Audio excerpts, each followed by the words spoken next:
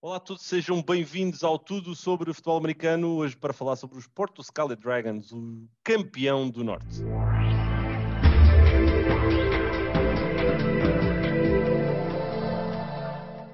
Olá a todos, bem-vindos hoje aqui para uma conversa com mais um convidado, desta feita o Miguel Sousa Vasconcelos. Disse bem, não disse? Miguel Sousa Vasconcelos. Vasconcelos de Sousa, mas o que interessa é pá, pronto, enganei-me. Saltei para o último quarto, pronto.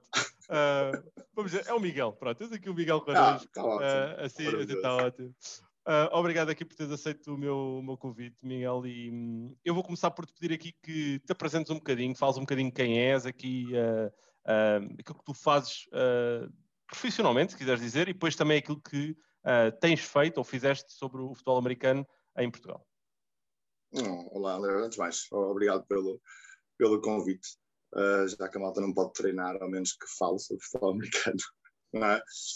Chamo-me Miguel Sousa, Miguel Vasconcelos Sousa. Não, tu não te podes enganar, eu posso me enganar no teu nome, tu não te podes enganar. Não, eu sou advogado de profissão e comecei muito tarde no futebol americano. Eu lembro-me de ver, eu acho que foi no episódio do Gonçalo, que ele disse que tinha começado super tarde, aos 28 anos, e eu pensei, bom, eu comecei aos 30, portanto eu não sei muito bem como é que isto funciona. A idade hoje em dia não diz nada, não é? Eu não sei, pode ser um certo rejuvenescimento, mas o futebol americano fez-me lindamente. Portanto, advogado de profissão e o futebol americano, desde que eu comecei, acho, passou a ser assim um hobby com o qual eu ocupo demasiado tempo livre. Okay. Basicamente é isso. Mas tu já tinhas alguma ligação já tinhas background como atleta, não é? Do desporto? Já. Eu venho do basquete, lutei judo quando era mais miúdo, mas de facto a esmagadora parte da minha vida no desporto foi no basquete, no Vasco da Gama, aqui no Porto. E entretanto um conjunto de início de vida profissional com uma lesão mais ou menos grave no joelho, pendurei as chuteiras, mas para quem gosta de competição, o bichinho fica lá. Claro, e houve um belo dia, acho que foi no Natal. Eu tenho um primo meu que ele já jogava futebol americano, estava aí na primeira época dele, na segunda época dele, andava assim muito apaixonado. Eu, espero que tu não vais lá fazer um treininho. E eu, na altura, nos meus, talvez, 100 quilos, não é? Quando a malta para de fazer desporto, depois insta, não é? Que não há hipótese. Acontece. Isto se calhar não era mal pensado. E, portanto, fui aos tryouts, na altura nos Porto Renegades, ali no estádio do Canelas. E não foi amor à primeira vista, porque foi muita coça no início, mas depois foi algo que me ficou, que de alguma forma, sobretudo a parte do espírito de equipa, a entreajuda, era algo que eu sentia falta, as grandes maravilhas do desporto coletivo, não é? E portanto a partir daí foi aumentar cada vez mais a minha dedicação, sendo certo que há um conjunto de efemérides muito engraçadas em relação à minha carreira, não é? Porque eu consigo, portanto, deixa-me cá fazer as contas, 1, 2, 3, 4 equipas, eu acho que enterrei 4 equipas. Tecnicamente. Tiveste nos Renegades, ajuda-nos só aqui a acompanhar. Eu começo nos Porto Renegades e no final dessa época a equipa termina e surgem os Maia Renegades. As equipas Maia Renegades competem com esse nome um ano, terminam e vêm os Dragons. Os Dragons competem durante um ano, terminam e, entretanto, eu vou jogar para os Mutts. E no primeiro ano, esta época não, 2020, portanto, época passada, entre aspas, era a primeira vez, desde que eu jogo futebol americano, que eu ia repetir uma época com a mesma equipa. E vem o Covid, portanto... Bem, então acho que nós descobrimos aqui uma coisa, que é, existe a maldição Miguel. Eu acho que sim. Existe? Acho que sim. Eu acho que se calhar traz aqui uma maldição que é uma equipa só dá para competir um ano, não é? Não, mas olha, eu por acaso não tinha noção. Eu pensei que já estavas há mais tempo no futebol americano. Pelo menos nos Renegades tinha ideia que tinhas ficado mais do que uma eu comecei, eu não sei, eu fiz aqui umas contas rápidas. Portanto, eu acho que era 2016, 2017. Eu não sei se isto é LPFA 7. É 7. Deixa-me 5, 6, 7. Ou é 7 ou é. É 7. Eu acho que é 7. Sim. É 7, porque depois na oitava é quando vamos à final contra os Devils. Portanto. Mas espera aí, a tua é primeira 7. foi. Portanto, eu comecei aos 30 Não, anos. tu começaste na 6 com os Renegades, é isso? Tu depois tiveste a 7. Porto Renegades, Maia Renegades. Pois, olha, eu agora. Sim, mas pronto, já percebemos. Mas sim, são 5 anos. São 5 anos, não é assim muito tempo. Sim, pronto, mas eu por acaso tinha ideia que tinha estado aqui. Tinhas tido mais algum tempo nos Renegades, mas pronto, e diz-me uma coisa, tu quando chegaste foste logo jogar na posição de wide receiver, isto porque pronto, é a posição onde tu tiveste, acabaste por estar mais ligado lá, não é? Olha, naquele ano, nos Renegades, eu lembro que foi um ano super complicado porque era um ano onde nós não tínhamos muita gente. Portanto, eu lembro-me que talvez o jogo que defina esse ano foi o último jogo da época, que fomos jogar a Cascais. Eu acho que para a atribuição do 5º e 6º lugar, se eu não estou em erro. Eu não fui a esse jogo, mas os Porto Renegades vão jogar a Cascais com 12 jogadores. Eu lembro-me desse jogo, Pronto. Ou seja, apesar de eu sempre ter jogado na posição de receiver, a verdade é que nesse ano, eu sem saber muito bem o que andava lá a fazer, joguei em muitas outras. Eu fui defensive end, acho que cheguei a ser até right tackle uma vez, portanto, acho que cheguei a corner também. Andei ali, era uma questão de necessidade, não tínhamos, provavelmente, tínhamos aquilo que acabamos por ter nos anos seguintes, que é a vantagem de ter números, de ter atletas, e portanto conseguimos especializar em algumas posições. Mas sim, mas desde o início foi assim a opção mais natural lá.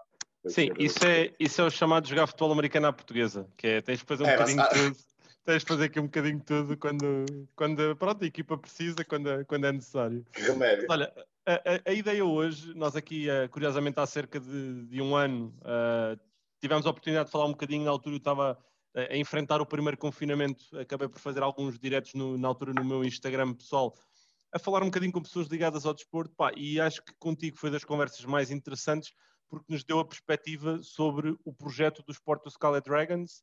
Foi um projeto que, como tu já mencionaste, teve apenas um ano a competir, mas foi um projeto que foi desenhado para o sucesso e que alcançou o sucesso logo no primeiro ano de implementação. Aquilo que eu gostava que tu partilhasses aqui um bocadinho, porque fizeste parte desse projeto como jogador e também acho que tinhas algum papel envolvido ligado à parte de coaching staff e também da própria equipa como um todo, era falares um bocadinho então de como é que nasceu essa equipa, o porquê do nome, ainda que, pronto, eu também vou já dizer aqui, eu também sou portista, eu adoro, Dragão, claro, ligado ao Porto, claro que sim, mas o porquê do nascimento da equipa e também aqui a ligação do nome, a escolha do nome, aliás. Eu sou totalmente sincero, em relação à escolha do nome, eu não faço a mínima ideia, não sei que planos é que quem é o arquiteto por trás dos Dragons é o Manuel Caetano. E eu não sei se naquela cabeça dele, enquanto nós jogamos às damas, ele joga xadrez, não é?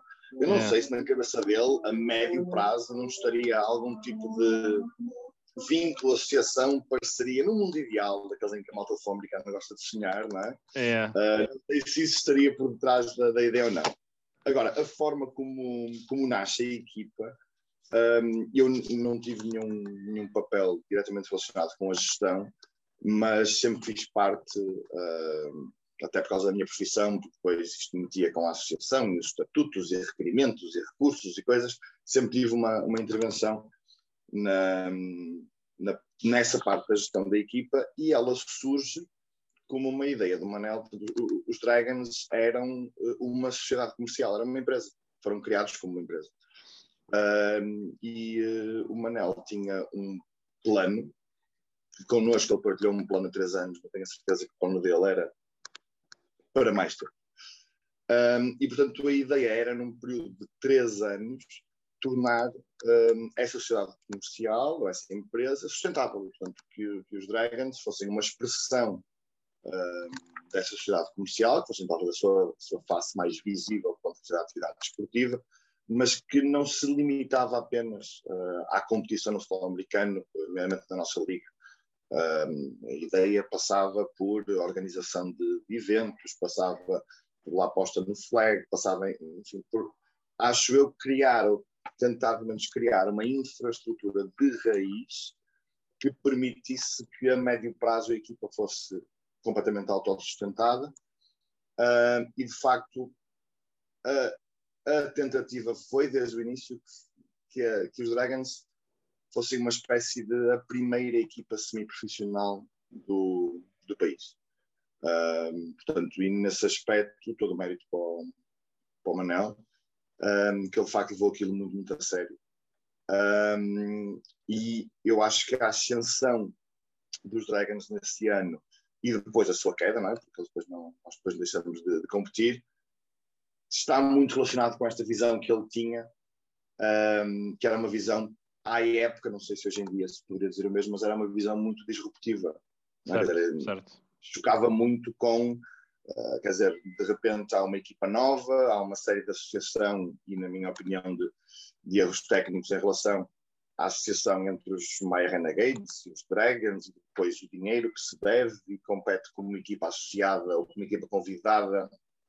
Problemas naturais, eu acho, do nosso nosso amadorismo, não é? Porque, para todos os efeitos, é isso que o futebol americano em Portugal ainda é. E, portanto, eu acho que esse foi um dos problemas. Quer a ascensão, quer a queda, esteve muito relacionado com esta visão. E a equipa nasce, eu acho que é pela vontade do Manel fazer algo diferente. De facto, ele era... Eu agora estou a falar de cor, mas eu acho que ele era tesoureiro na equipa dos Maya Renegades. E ele ficou... Isto é a minha análise, não é? Ele ficou tão frustrado com a nossa derrota contra vocês em Évora que disse, não, isto agora não pode voltar a acontecer, que este sentimento é bonito durante 10 segundos, mas ele morre. Essa final, por acaso, foi um jogo incrível, diga-se. Mas de alguma forma acho que os Dragons na cabeça dele começam a ser construídos nessa tarde, quando nós não conseguimos ganhar.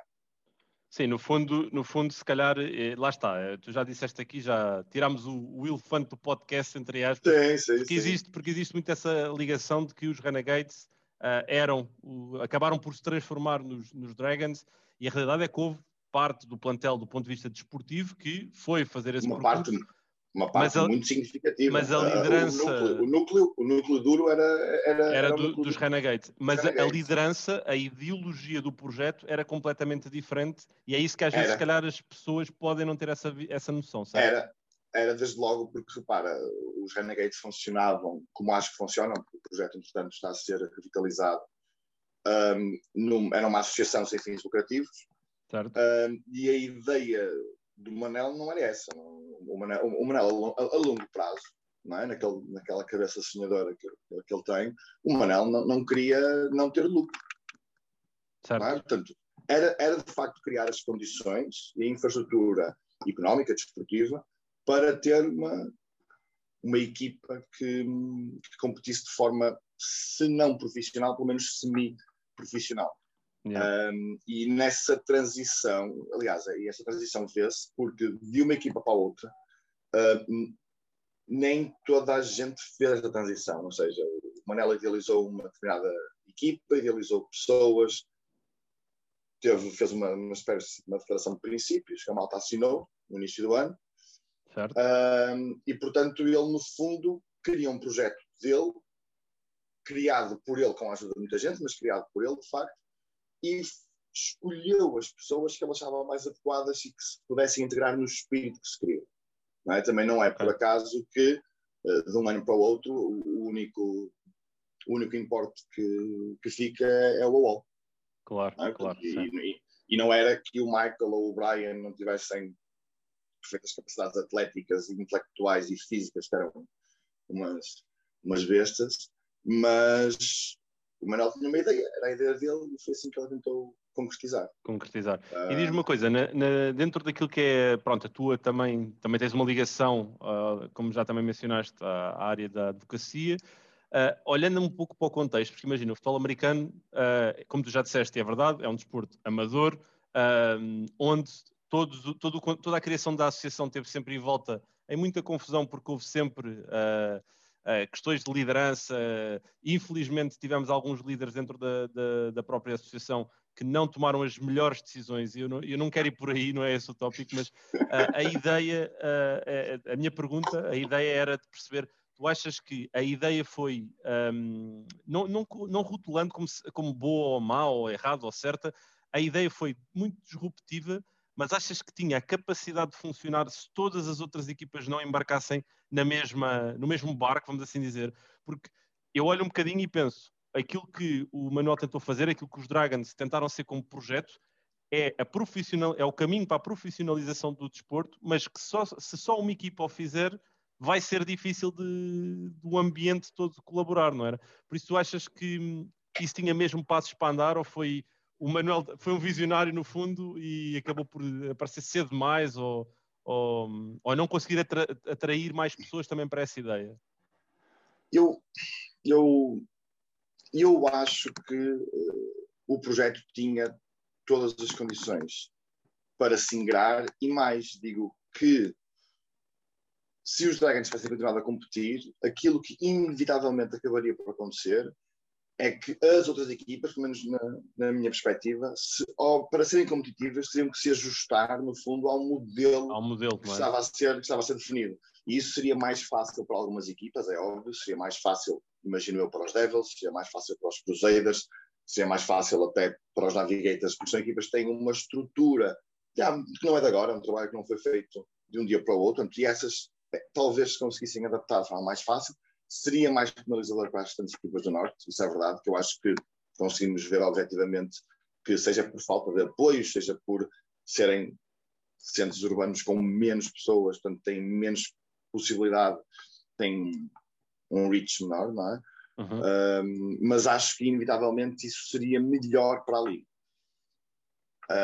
Basta ver, acho eu que se tu fores eu sou muito novo no futebol americano, portanto, toda essa questão de associações e confusões, para mim isso é algo que eu ignoro. Passa-te lá, não é? Passa-me, eu só me começo a envolver, de facto, na parte política, entre aspas, chama-lhe assim, a meio da época dos Renegades, dos Maya Renegades, quando há uma questão de uma suspensão do AWOL, que é preciso recorrer, enfim, toda uma outra confusão. Mas até lá eu ignorava por completo todas essas discussões, as quesilhas entre clubes e depois entre Norte e Sul. E isso, desde logo, permitiu-me, quando nós fizemos a fusão com os Mustangs, no final da minha primeira época, havia lá a malta que já jogava um contra o outro há anos. E que tinham problemas muito particulares com aquela pessoa, porque há 6 anos que andam a dar marretadas naquela pessoa, não é? E eu não, para mim toda a gente era novidade, portanto eu estava tranquilo. Mas eu acho que sim, acho que é possível que o projeto tenha surgido antes do seu tempo, mas eu acho que no global e a médio prazo a Liga sairia melhor com um projeto. Sairia a ganhar. Sim, até porque repara, eu acho que tu vais concordar comigo, até agora, os melhores anos do futebol americano cá em Portugal foram anos em que houve um investimento considerável por parte das equipas e em que tínhamos atletas, sobretudo estrangeiros, com muita qualidade. Eu lembro-me que houve a final Devils Sharks, uma final ótima, que foi jogada ali na Maia. Portanto, e se eu aqui de cabeça, acho que ambas as equipas tinham 3 importes. Certo. Não é? No ano a seguir é a final Renegades Devils em Évora e é um jogo incrível. E depois, a partir daí, acho que o nível veio lentamente a cair. Nisso concordo. Estás a perceber? Portanto, mesmo no ano em que os Dragons são campeões, o nível da competição não é o mesmo que na época anterior. Sim. Não, eu acho que... A competição pode ficar mais equilibrada, é verdade, e pode ser mais competitiva, mas estará a ser nivelada por baixo. Exatamente, era isso que eu ia exatamente dizer, porque se tu olhares para as primeiras edições da Liga, tu tinhas, claro que os Navigators dominaram do ponto de vista desportivo, 6 anos consecutivos, mas tu tiveste ali períodos em que a competição, havia 2 ou 3 equipas que estavam num nível diferente e depois as outras estavam ali até aqui equilibradas, ainda que no final ganhavam sempre os Navigators. Mas esse ano, do ponto de vista expressivo, comunicacional, visibilidade, espetáculo, e atenção, isto é uma coisa, tu fizeste desporto também durante muitos anos, eu também tenho um curso na área de desporto e eu lembro muito bem de um professor meu que me disse uma coisa que é: o desporto é espetáculo. E nós nunca tivemos muito isso entre o futebol americano. Nós íamos jogando, quase que era como uma liga entre malta que se conhecia, que gostávamos todos uns dos outros, menos dentro do relvado, enquanto dávamos cabeçadas. Obviamente. Mas depois esquecemos um bocadinho do lado do desporto. E Maia, Évora e depois Torres Vedras, inclusive ainda que a final tenha sido, e já falamos cá um bocadinho disso, ainda que a final tenha sido atípica, foram os três, se calhar as três finais com mais pessoas a ver, com mais divulgação, com mais visibilidade e onde se calhar o desporto teve maior expressão. Desde então houve um decréscimo, houve talvez esse nivelar por baixo que disseste. Olha, eu vou-te fazer aqui agora uma pergunta, agora sim daqui um bocadinho em frente na conversa, em que tu não podes dizer a UAL. É proibida a resposta ao UAL. Tá bem? Ok, justo. Não, vamos, justo. Eu vou contextualizar. Posso usar o nome do meio dele, que é tipo absolutamente imperceptível. Zelemanoi, não é? Posso chamar de Zelemanoi, se quiser. Não, eu vou-te perguntar aqui qual é que foi o jogador que tu tiveste a oportunidade de partilhar o balneário, que do ponto de vista de talento foi o melhor jogador com quem tu trabalhaste ou estiveste na mesma equipa. E eu vou-te pedir que excluas os importes, neste caso o Awal, o Brian, porque claramente eles trouxeram um nível diferente, mas a ideia era se calhar de colocar-te aqui a difícil tarefa de dizeres um nome, sabendo que vai sempre alguém não gostar da tua resposta dentro da tua equipa de certeza. Não, olha que por acaso no geral, nessa época nos Dragons, e porque ele depois continuou, eu já jogo com ele lá a hora, portanto, para mim desde sempre. Acho que é super consensual, que é o Hugo Lopes. Acho que não há o Thumper. Estamos a falar de um senhor jogador, não é? Que joga desde os 18 anos. Portanto, é um veteraníssimo. E ele tem, ele agora não vai gostar muito, acho que ele tem 28 anos, neste momento, 29 anos. E ele é hiper veterano, está a jogar desde os 18. Portanto, e o homem é uma máquina, ele faz o que for preciso, não é hipótese. Defesa, ataque, ele enche as águas, é capitão de equipa, é um líder nato, eu acho. E portanto, do ponto de vista quer do talento, quer da dedicação, estamos a falar. Eu quando conheço o Tampa no meu primeiro ano nos Renegades, eu acho que ele é talvez a única pessoa ao longo do ano todo que não falta um treino. E olha que isso naquela equipa era difícil. Sim, não, isso para já foste se calhar aqui a primeira pessoa com que eu falei que teve a capacidade de ser, olha, não, é este e acabou. Isso sim, é bom. E claro, eu também conheço o Hugo e é o que tu disseste, há um traço que lhe é também reconhecido, que é uma pessoa, daquilo que também foi a minha percepção dele, humilde. Nunca deixou que lhe subisse à cabeça o que quer que seja.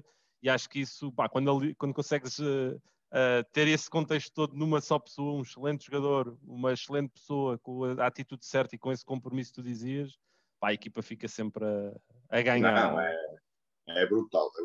Não, isso aí nesse aspecto, até porque estamos a falar de alguém que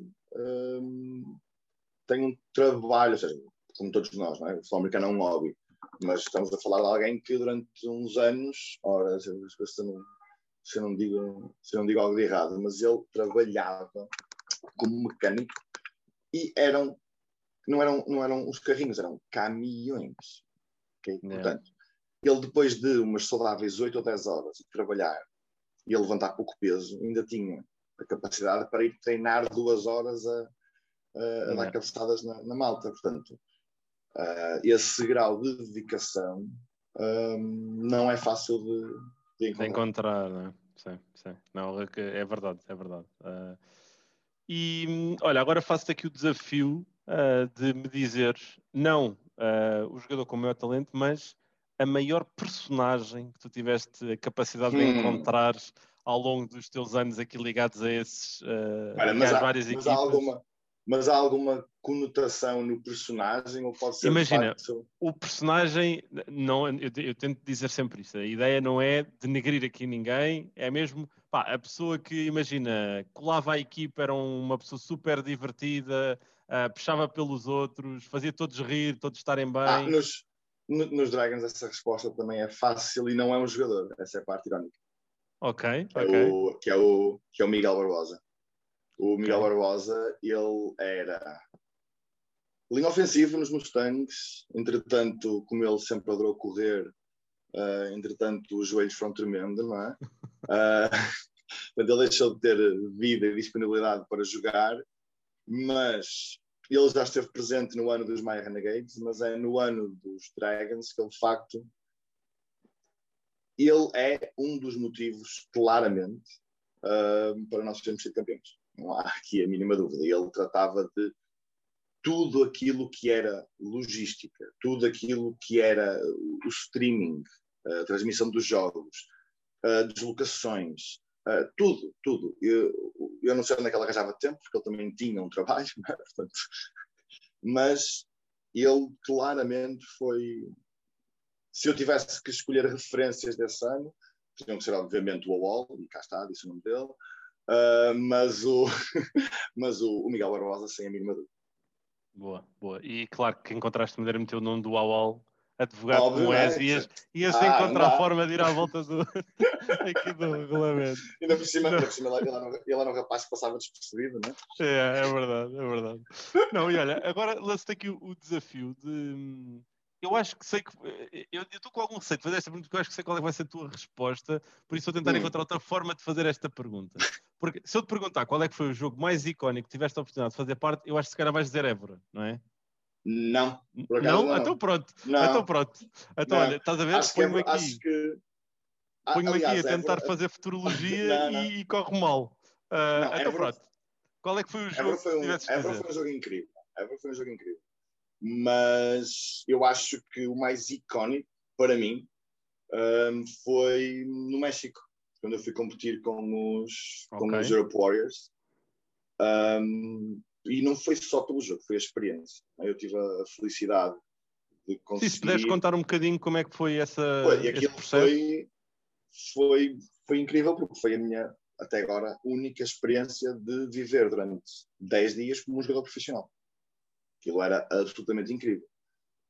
Tínhamos um horário definido para, eu acho que eram 9 dias, portanto, treino de manhã, treino à tarde, tínhamos sexta, portanto, tínhamos toda uma planilha. Nós treinávamos de manhã, regressávamos ao hotel, almoçávamos, fazíamos o breakdown da tape do treino da manhã, descansávamos, íamos treinar à tarde, fazíamos descanso, breakdown da tape do treino da tarde e o dia a seguir recomeçava tudo de novo.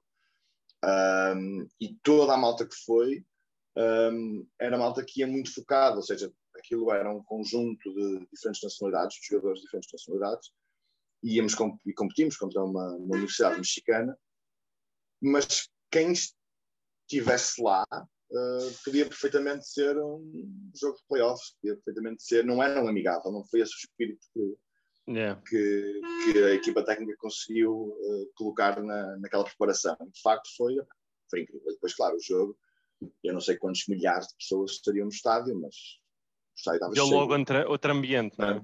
Não, esquece, dá assim um arrepiozinho nas costas quando tu entras. Não é... Portanto, em termos de jogo icónico, tem que ser esse. E qual é que foi o resultado final do jogo? Ora, boa pergunta, mas acho que foi 14-10 para nós. 14-10 ou 16-10, foi assim uma coisa. E tens alguma jogada em particular que tu tiveste protagonismo que te recordes?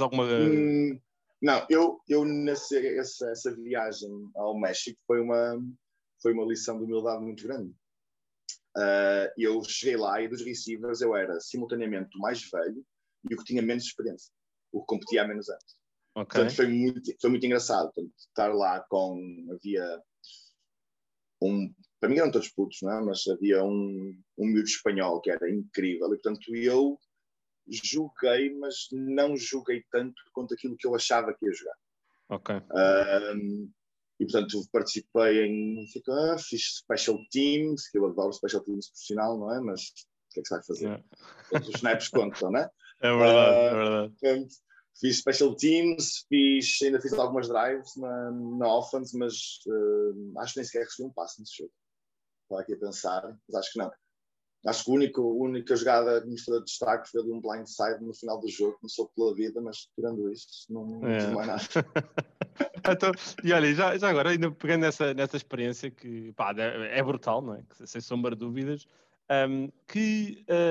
dos jogadores que tiveste lá, tiveste a oportunidade de estar com atletas de toda a Europa, não é? De vários países, quais é que foram aqueles atletas ou melhor, que nacionalidades é que tu identificaste? Que nacionalidades atletas ou de atletas nacionalidades é que tu encontraste?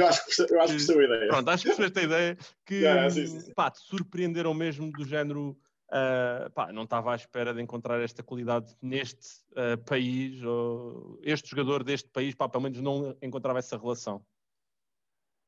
Eu diria que, repara, o roster dos Warriors é assim um bocado confuso, porque aquilo não era uma seleção europeia, era uma seleção de jogadores que tinham competido na Europa.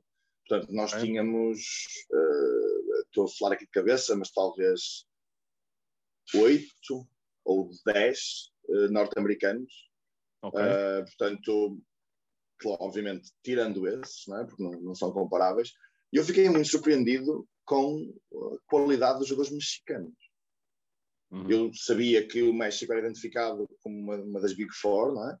Mas ver quer os mexicanos que nós tínhamos na nossa equipa, quer sobretudo os jogadores da equipa adversária, da universidade, portanto estamos a falar de idades entre os 18 e os 22, 23, impressionou-me muito. De facto, e olha que nós fomos jogar a uma cidade que se chamava Chihuahua, portanto não é provavelmente uma cidade que seja, eu pelo menos nem fazia ideia onde é que ela era para lá chegar. Não é? Portanto, mas ver o grau de dedicação daquela malta, e estamos a falar de um roster que eles devem ter equipado em 90 jogadores. Uma coisa impressionante. Portanto, incrível mesmo. Incrível. E foi duro. O primeiro snap que fiz, o primeiro encosto que levei, eu disse, ok, é assim que vamos jogar, é durinho, não é? E foi, eu pelo menos senti isso, muita diferença de nível. Falando por mim, falando da competição cá, senti muita diferença de nível. Já nos treinos senti isso, porque tu vês os checos, os espanhóis, os italianos, os franceses. Não sei, eu acho que é o simples facto de eles virem de um ambiente competitivo muito mais intenso, onde eles são obrigados a ter muito maior dedicação e, portanto, por simplesmente, se tu não fazes ginásio, tu não vais competir, não vais ter hipótese de... E eu acho que nós em Portugal ainda não estamos nesse nível, e porque não estamos nesse nível, depois isso não se reflete na competição nos jogos. Sim. E, portanto, eu pelo menos senti muito isso. Ok. Olha, e vamos voltar agora aqui um bocadinho só estamos aqui a chegar à parte final aqui da nossa conversa, mas regressando aqui um bocadinho aos Dragons, olhando aqui um bocadinho aquilo para que tivemos aqui a falar, todo o enquadramento, olhando também um bocadinho para a história de sucesso que acabaram por ser os Dragons, porque lá está, num ano conseguiram chegar ao apogeu do ponto de vista desportivo ao ganharem o campeonato. Até onde é que tu achas que os Dragons poderiam ter ido e achas que agora seria a altura de tentar repensar um bocadinho as coisas e tentar fazer algo novamente dentro daquilo que o Manuel tentou fazer com os Dragons em 2007, 2018? 2017, 2018? Eu acho que os Dragons iriam longe. Acho. Porque estava a ser montada uma estrutura, e acho que não vou cometer nenhuma inconfidência se explicar um bocadinho como é que as coisas funcionavam. Nós tínhamos, ou melhor, a ideia era ter um roster completo e ter practice squad.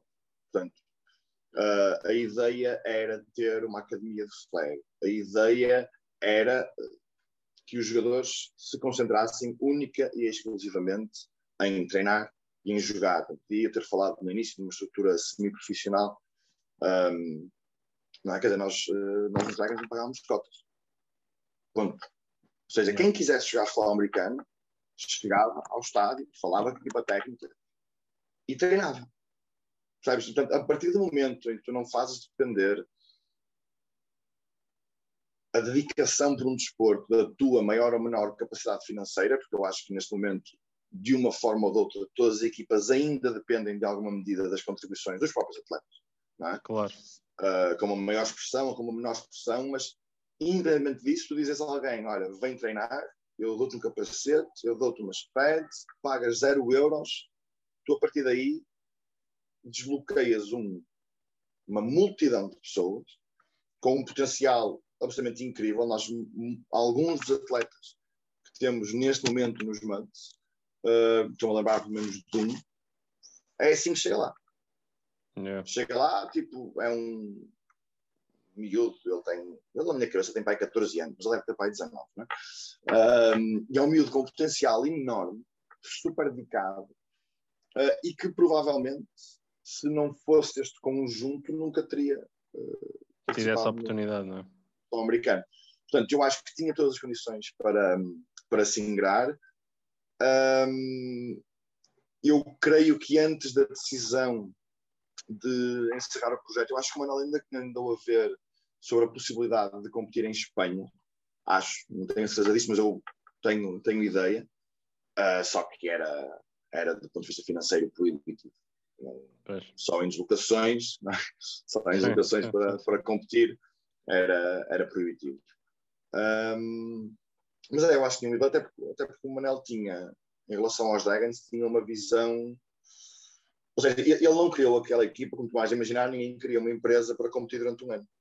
Não é? Claro, portanto, ele tinha de facto uma visão de médio prazo. Agora, eu acho que a visão dele chocou muito com alguma resistência. Eu acho que sempre que a malta tenta mudar um bocadinho o paradigma de qualquer instituição, há sempre resistência, é normal. Claro. E eu acho que o projeto, e se calhar porque teve sucesso logo no primeiro ano, porque se calhar se os Dragons não tivessem sido campeões logo no primeiro ano, se calhar teriam sido melhor aceitos. Mas a verdade é que foram criados, competiram como convidados da associação, jogam sem derrotas, a época inteira, ganham um campeonato e, portanto, de repente, acho eu, as duas equipas olharam para nós e disseram: como assim sem derrotas? Como assim campeões do primeiro ano?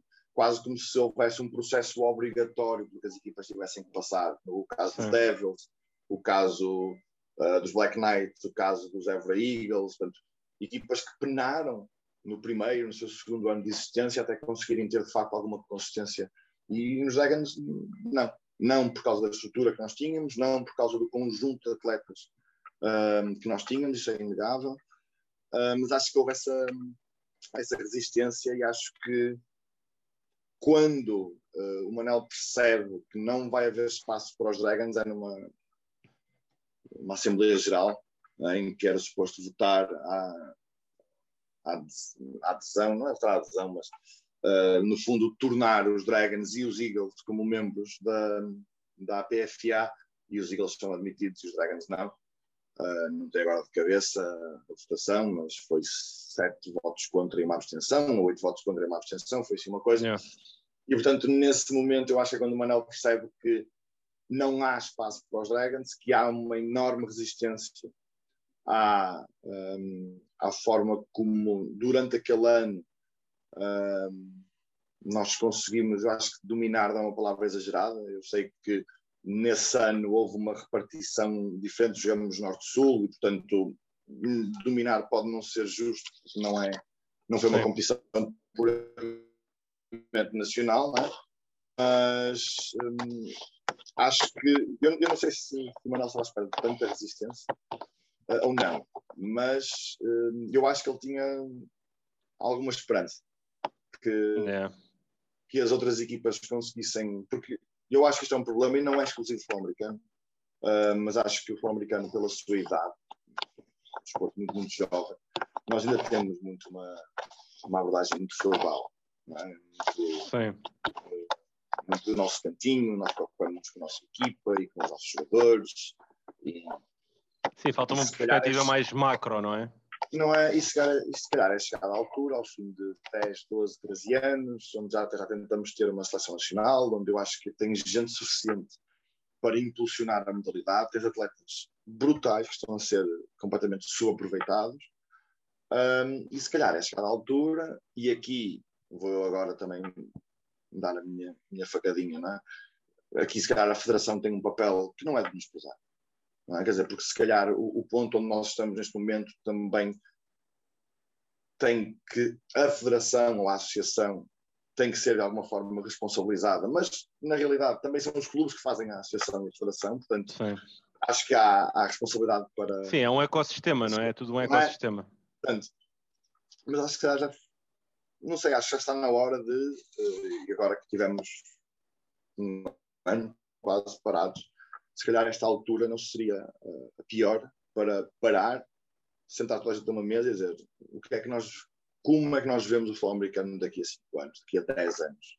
O que é que nós queremos desta competição? É que se o limite da nossa ambição na modalidade for ter o nosso quintalzinho e competir para o campeonato nacional e ser campeão aqui e ficar contente, ok.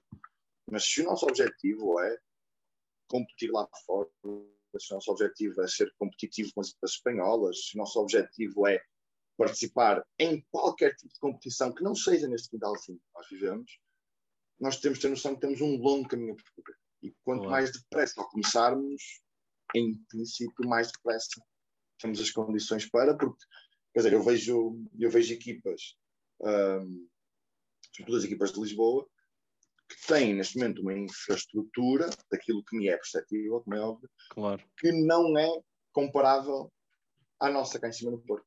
Eu acho que nesse aspecto o Norte está mais atrasado do que o Sul, por um conjunto de motivos, mas enquanto nós não conseguirmos abordar a questão do futebol americano como modalidade, não é? Eu acho que vai ser muito complicado, porque não sei, custa-me porque eu acho que há potencial, sabe? Como é esse? Eu acho que há potencial.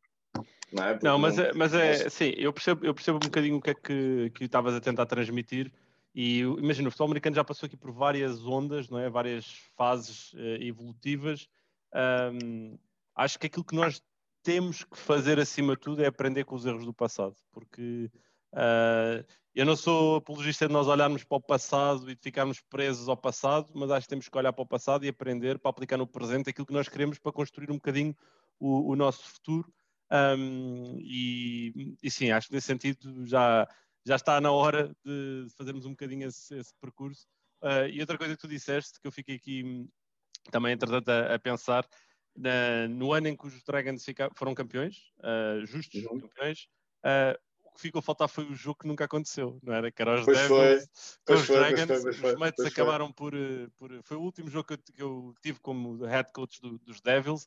Os Mets acabaram por nos surpreender em nossa casa, de forma justa, não, nada contra isso, mas ficou a faltar esse jogo, uns Devils Dragons, nunca aconteceu. Olha, quem sabe eventualmente no universo paralelo tenha acontecido, ou quem sabe num futuro não possa voltar a vir a acontecer. Olha, Miguel, última pergunta aqui antes de fecharmos. 4, 5 anos a competir, tiveste a oportunidade de apanhar pela frente muitos e bons adversários. Quem é que foi o melhor cornerback que tu tiveste à tua frente até hoje? Melhor corner. Agora sim podes ferir aqui algumas suscetibilidades. Vais uma série deles. Não, por acaso até acho que não, até porque eu primeiro ano eu acho que primeiro ano nem sabia o que era um corner, portanto não ia estar a prestar atenção a quem estava à minha frente. Mas o melhor corner. Isto está uma. Não sei.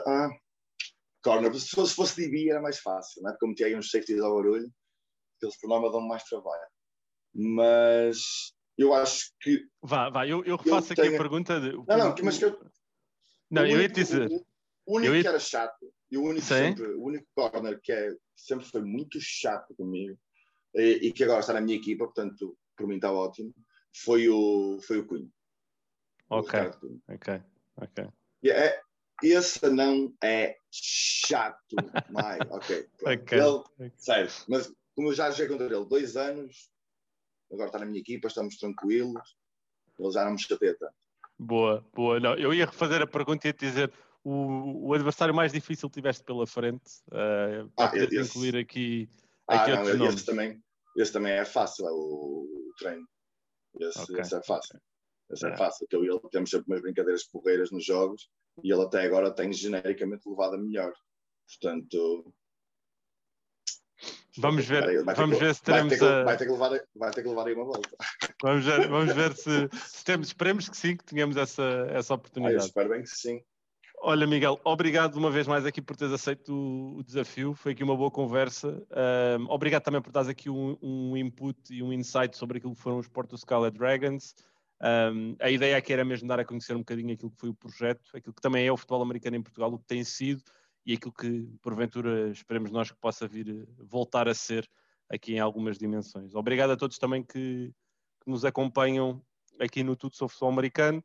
Já sabem, sempre os melhores episódios aqui ligados à NFL durante a semana e agora estes especiais de futebol americano em Portugal, todos os sábados, pelo menos até julho, acho que vamos ter aqui bom conteúdo para ir lançando. Obrigado, Miguel, uma vez mais. Obrigado, André. Um abraço a todos. Até ao próximo episódio.